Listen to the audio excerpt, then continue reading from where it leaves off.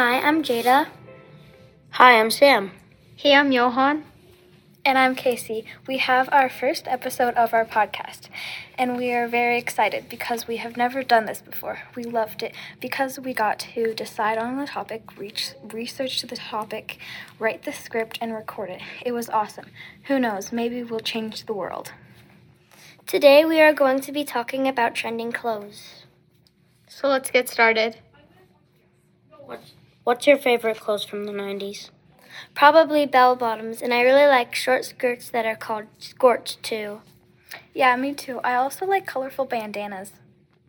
I personally like neon clothes. One 90s clothes I would personally wear would be windbreakers. Why do you like these trends? They're just so stylish and fun, I think. Yeah, I agree. Neon coats just look cool and windbreakers feel comfortable. Plus, they make the coolest swishing sound. How about 2023 trends? I like leather bell bottoms. I like baggy jeans. I wear them all the time. I like sweatpants and sweatshirts. Sweatpants and t-shirts is just one of my little stages of fads. Hey guys, I just realized some people don't know what a trend is. Yeah. Well, if you don't know what a trend is, it's basically a thing that everybody does or wears. Like if you have a really cool color of crayon that everybody wants, and then the next day everybody has. I was wondering, how do trends become a thing? Like, how do they become big? Well, there are 5 stages of trends. The introduction of the trend, the rise when it starts getting popular, peak when it's at its most popular point, decline when it becomes unpopular, and finally we have obsolescence when everybody stops using it and forgets about it. Cool. That's very interesting, Johan. What's more 90s clothes? Well, scrunchies were a big trend in the 80s and 90s. Oh, I forgot about scrunchies. I have a lot of scrunchies back at my home in a basket. I love them.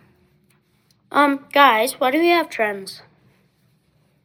Trends exist through a constant cycle of innovation and emulation. It's the way people embrace one another and interact with each other. People are obsessed with trends because joining a trend means you're part of a group. You are in, you belong. Some changes are short-lived, and they are normally called fads. What are more 2023 trends? I like cargo pants and Lululemon leggings, and I really like oversized shirts or sweaters. What about you? Cool. Probably sweatshirts too. Taking an uneducated guess, I would probably say that the next trend would be sweaters and sweatpants. Now I can finally tell you how to guess a trend. So first, you see who is the most popular celebrity in the area. Then what's that person wearing or doing? That will be the next trend. Well, that is all for this podcast, so bye. Peace out. See ya. Bye.